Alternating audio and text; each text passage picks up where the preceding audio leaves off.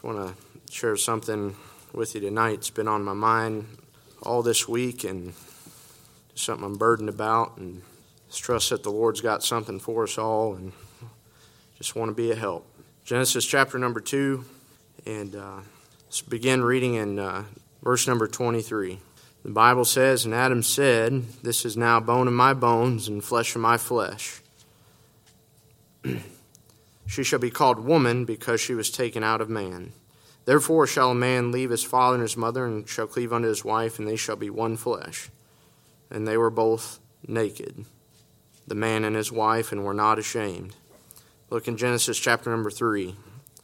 And in verse number 6, the Bible says, "The woman saw that the tree was good for food, and that it was pleasant to the eyes, and a tree to be desired to make one wise. And she took the fruit thereof, and did eat, and he gave also unto her husband with her, and he did eat.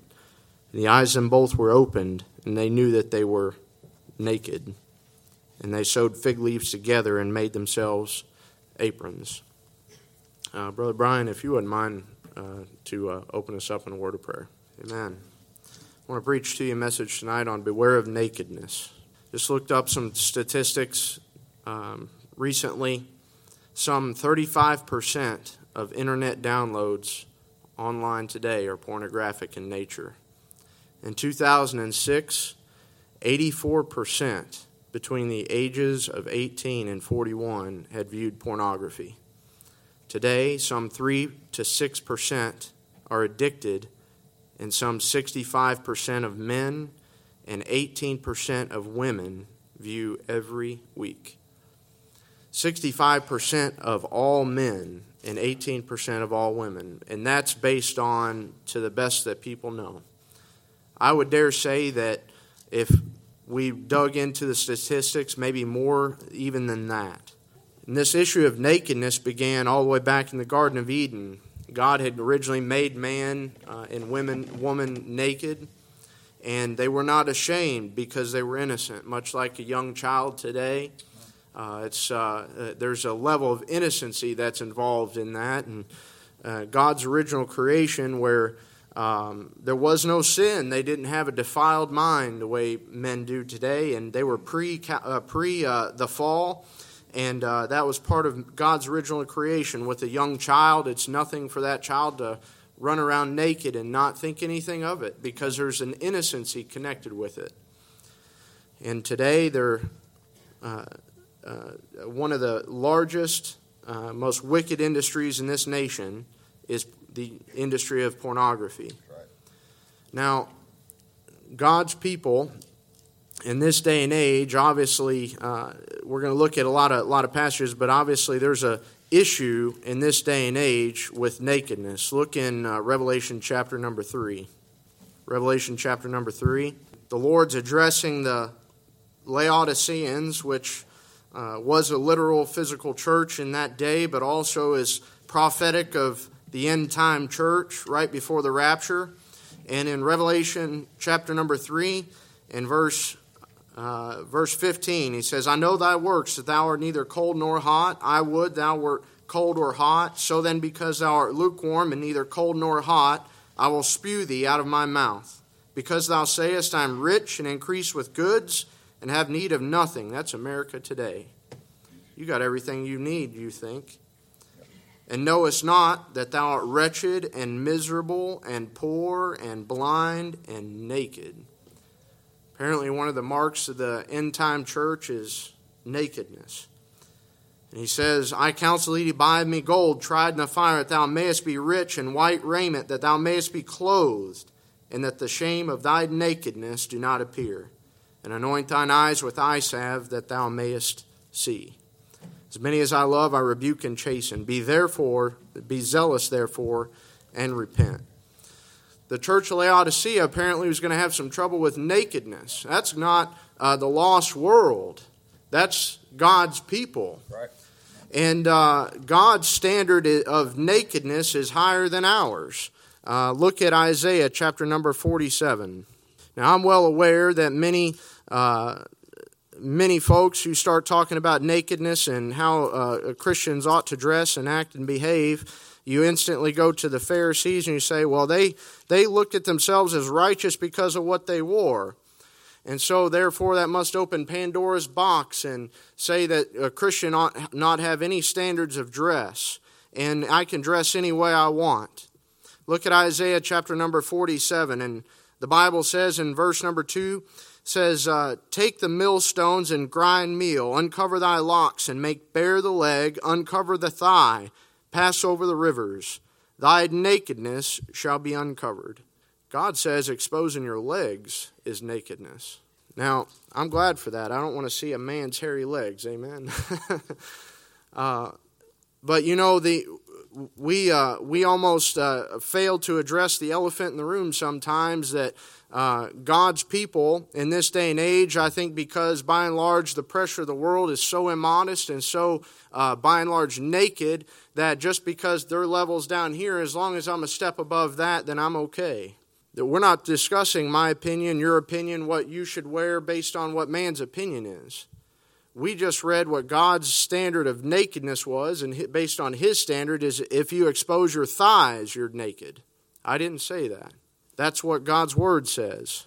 Now, if you want to talk to me after church, by all means, maybe there's some things I haven't considered, but according to that passage and my understanding of the Scriptures, that God's people in the last times are going to have some trouble with this thing.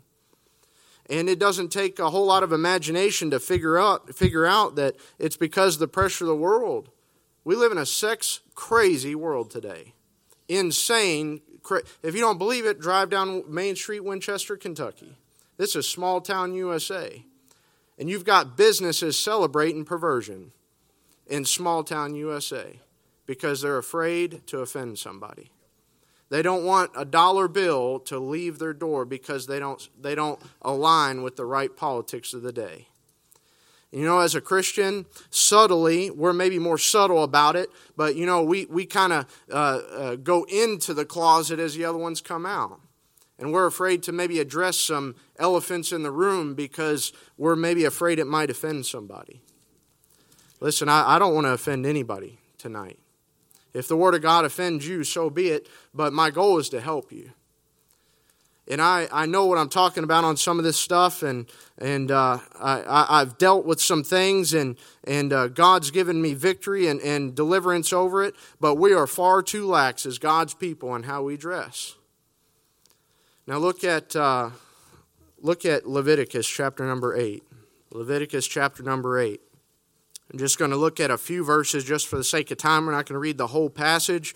But in Leviticus chapter number 8, and the Bible says, beginning in verse number 7, it says, and he put upon him the coat and girded him with the girdle, and clothed him with the robe, and put the ephod upon him, and he girded him with the curious girdle of the ephod, and bound it unto him therewith. And he put the breastplate upon him, and he put the breastplate upon the Urim and the Thummim, and he put the mitre upon his head, and also upon the mitre, even his forefront, did he put the golden plate, the holy crown, as the Lord commanded Moses.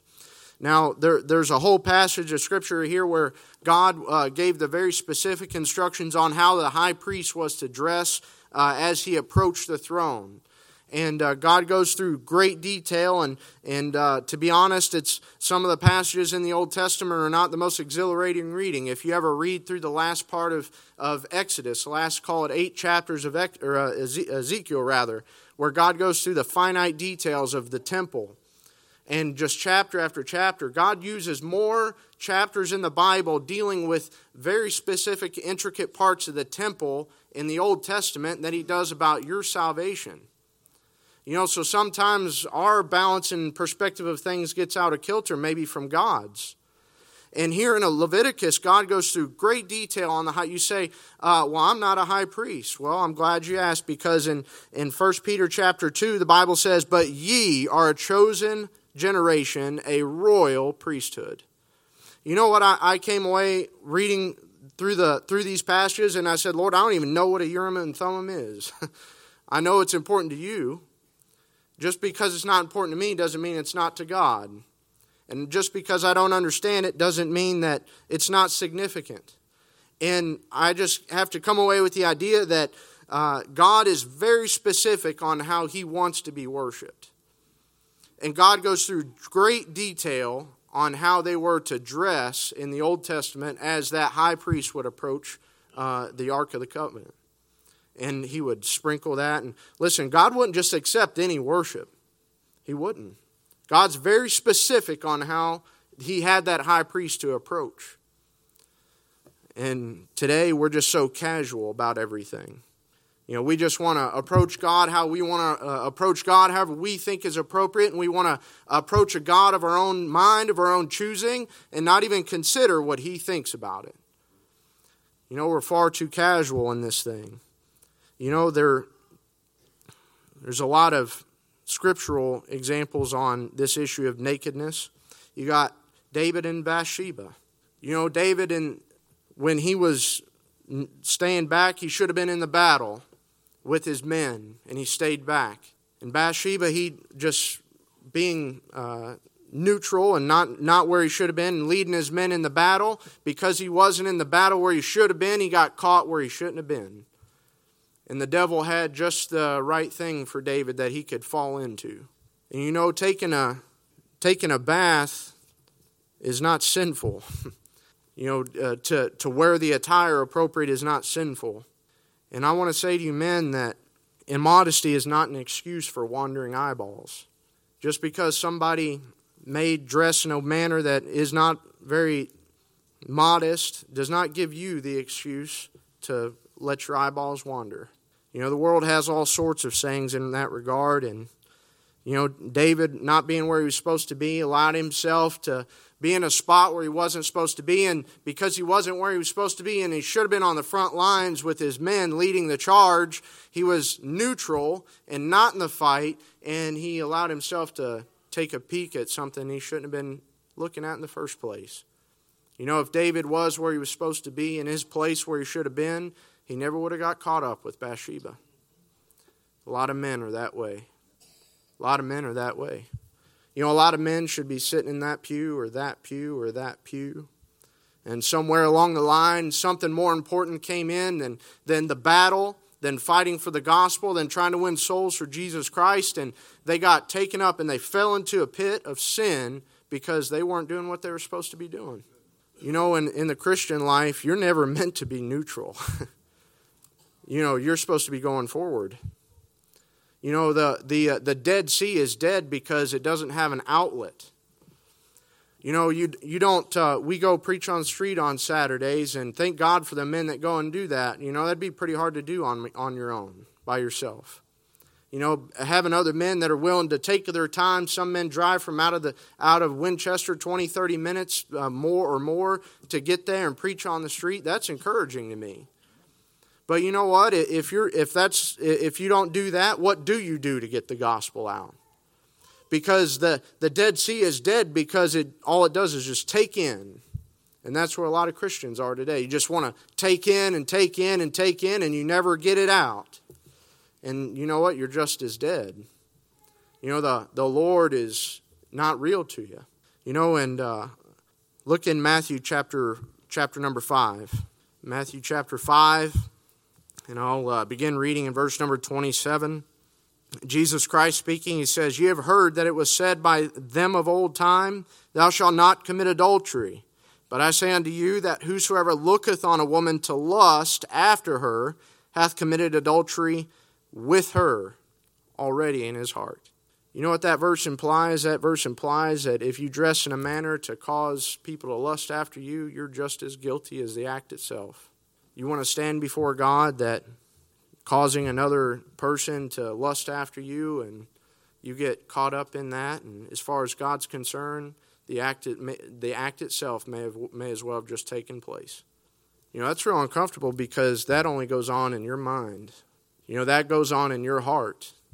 You say, why is this significant? Because the Bible says, "Mine eye affecteth my heart." The Bible says that thou shalt love the Lord thy God with all thy heart. You know what? If you're taking in a whole bunch of garbage in your eyeballs, and you're letting it roll around in your brain and in your thoughts, you don't have the room that you need to love Jesus Christ. That's your problem. What are you going to do about it, Christian? You're just going to keep going? What should you do? Job 31:1, the Bible says, Job says, "I made a covenant with my eyes. Why then should I think upon a maid?" A A lot of Christians don't think right because their eyeballs are wandering. A lot of Christians get caught up in sin. They don't think clearly because their vision is cloudy because of sin. And we're going to look at another passage here in Exodus 32. Moses dealt with this thing in nakedness. Exodus 32 in verse number 25, and for the sake of time, we're not going to read the whole passage, but the passage that Moses went up to the mountain, he pled with God for God's people. God wanted to wipe them out. And start over with Moses, and if Moses had been like a hypocrite like Muhammad, he probably would have fell for it. Muhammad he thought he was the best man that God had ever made by his own words. And God told Moses, I'm going to wipe them out and start over with you. And Moses says, no, you can't do that. Because, and he pleads with God claiming his promises. It's a good rule there that if you want to get a prayer answered, you ought to deal with God according to faith in the Scriptures. And God decides to repent of the evil that he thought to do, and Moses comes down from the mountain. As you know that Moses comes down from the mountain, they hear the noise of war in the camp.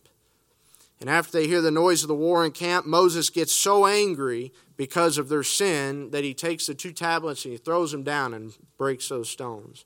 One of the pictures there is that your temper gets out of control, then you're liable to break all of God's commandments.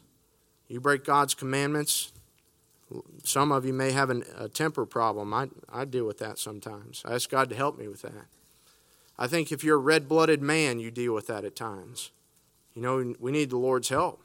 In Exodus here, Moses comes down from the mountain. Look in verse number 20.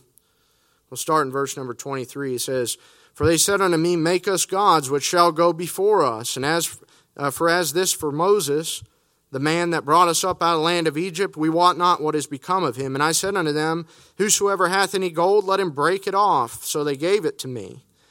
Then I cast it in the fire, and there came out this calf." Well, look at that. Well, the calf just came of its own, right? And when Moses saw that the people were naked, connected with worship. For Aaron had made them naked under their shame among their enemies. Then Moses stood in the gate of the camp and said, Who's on the Lord's side? Let him come unto me. Moses dealt with this thing. Here in the passage, it's important to note that when God's people are running around naked, you're going to cause somebody else to stumble. Moses here in the passage was furious. So much to the point that he was willing to break all of God's commandments. We don't think of it that way, but our actions impact other people. Not only did they make Moses furious to the point where he was willing to break all of God's commandments and broke them, that they also had impacted and therefore had caused liability toward Aaron. And then, of course, Aaron tries to shift it. Well, there came out this calf. I don't know. You walk around naked, you're going to cause other people to stumble. And you do that, and you're going to be held accountable to God for it. God help us with this issue of nakedness. Moses dealt with it. I think it's interesting to note here that when Moses came down, he said, Who's on the Lord's side? And he didn't say, okay, well, you got to dress this way and act this way and act this way and act this way, and you can't wear this and you got to wear that. Look, that's what the Pharisees did. They made a list of rules of do's and don'ts, and they said, you're right with God if you do those do's and don'ts. And a big part of Christianity is that way. A lot of Bible-believing Christianity is that way. King James only, right? And they make these set of rules that if you meet these criteria, you're right with the Lord. As long as you don't dress in a certain way, or rather, if you do dress a certain way, then that qualifies you. But the Lord didn't say, or Moses didn't say that. He's obviously could see the problem, and what he said is, who's on the Lord's side? And make a decision. He says, let him come unto me. And they gathered themselves unto Israel, and he said unto them, Thus saith the Lord God of Israel, Put every man his sword by his side. And you know what that sword is. He tells them right there, pick up the sword. What does God say about the matter? What I think? I think the the way we dress, whether you like it or not, the way you dress says something about you. Whether fair or unfair, the way you dress says something about you. The book of Proverbs describes a certain woman and calls her it describes it as the attire of an harlot. That's a uniform. The things that the clothes that you put on says something about where you're at with the Lord. Doesn't make you righteous. But you know what I found in my life is that if you have a desire to please the Lord, you're going to therefore want to put some clothes on. You know, when you consider in the New Testament, you say, well, all this is Old Testament. You know what Paul says in the New Testament? Paul says that in my flesh dwelleth no good thing. Nothing good. When you understand that Jesus Christ died for your sins, he who knew no sin became sin for us, that we might be made the righteousness of God in him. And all your dirty, rotten sins were because of this thing right here. And you consider what Jesus Christ did for you on Calvary and all the sin that he bore that you've committed in your life. And it's all because of this guy right here, that you and I have nothing to boast about when it comes to this flesh. And that's the problem. The issue is not what you do or don't wear. The issue is where you're at with the Lord. You know, that's the outpouring of the heart. You know, you can make a list of do's and don'ts a mile long, and you know what? If your heart's not right, you'll find a way to circumvent it. You'll find a way to try to meet the list of the do's and the don'ts, and your heart's still wicked. You know, Jesus Christ told the Pharisees, said, outwardly you appear righteous unto men, but he says, inwardly you're full of dead men's bones. You know, Jesus Christ could see deeper than just the outward appearance. That does not negate the fact that you and I have a responsibility as a Christian on the message we send, on what we wear. Look in John 19, we'll be done. We'll pick up in verse 19. Back up to verse 18, sorry. It says, when they crucified him, two other with him on either side one, and Jesus in the midst, and Pilate wrote a title and put it on the cross. And the writing was, Jesus of Nazareth, the King of the Jews. This title then read many of the Jews, for the place where Jesus was crucified was nigh to the city. And it was written in Hebrew and Greek and Latin. And then said the chief priests of the Jews to Pilate, write not the King of the Jews, but that he said, I am the King of the Jews. Pilate answered, what I have written, I have written. Then the soldiers, when they crucified Jesus, took his garments and made 4 parts, to every soldier a part, and also his coat, now that the coat was without seam and woven from the top throughout. They said, therefore, among themselves, let us not rend it, but cast lots for it, where it shall be that the scripture might be fulfilled, which saith, they parted my raiment among them, and for my vesture they did cast lots. These things, therefore, the soldiers did. You know, this issue of nakedness goes deeper than the do's and the don'ts of what you don't do or don't wear. It goes deeper than that. Jesus Christ, who knew no sin, became sin for us, that we might be made the righteousness of God in him. And your Savior hung on a tree, and he bore your sin in the flesh, and he became sin for us. And God says that's the person of sin, and as far as he's concerned. And he was nailed to a tree and shed his blood and bled and died. And God saw fit that the best picture that he could give you was him to be just barren naked in front of the whole world to see. You know, we hide into a corner in shame of nakedness, and yet God Almighty apparently is not a prude in that sense, because he allowed himself to be completely naked before lost man to say that is the picture of sin. You know whose sin he bore when he did that? Was yours and mine. This issue of nakedness goes a lot deeper than the clothes you wear or don't wear. It has to do directly right in here. It's that sin problem that you and I got. There's something inside of you that causes you to want to display this thing, or the new man says you need to put it in subjection. And folks, I don't want to be a stumbling block to another person, and I hope that's not your desire. But as a Christian, we ought to be mindful of the things that we wear and how it impacts and the message that it says to other people. Because Jesus Christ bore your sin. He did it barren and naked before the whole world. Thank God he rose again. And the Bible says because of his sacrifice, and guess what he does? He takes your filthy rags of unrighteousness, and he takes his coat of righteousness, and then he says, here, I'm going to put that on you. It's a transaction. He bore your nakedness, and he offers you his coat of righteousness. You know, folks, it goes deeper than that. You get into other stuff during the millennium. Your service for Jesus Christ today is almost as if you're weaving your garment for 1,000 years. What are you going to be during that time period? You know, some Christians for 1,000 years you might be saved, but for 1,000 years you're going to be walking stark naked in shame. And it's because you did nothing for Jesus Christ. You know, after he bore your sin and nakedness in front of the whole world, I don't want to be naked in front of him. I want to do something for him. And that's what it's about, folks. It's not about what you do and don't wear. It's about pleasing our Savior. And I just want to encourage you to keep these things in mind, considering this summer is the time when people strip off their clothes and want to display it, and they put pressure on you to want to do the same. Don't fall into that trap. You go on vacation. You know, if your convictions in here are one way, your convictions wherever you go on vacation ought to match. Don't be a hypocrite. I try to keep that in mind. Lord, help us.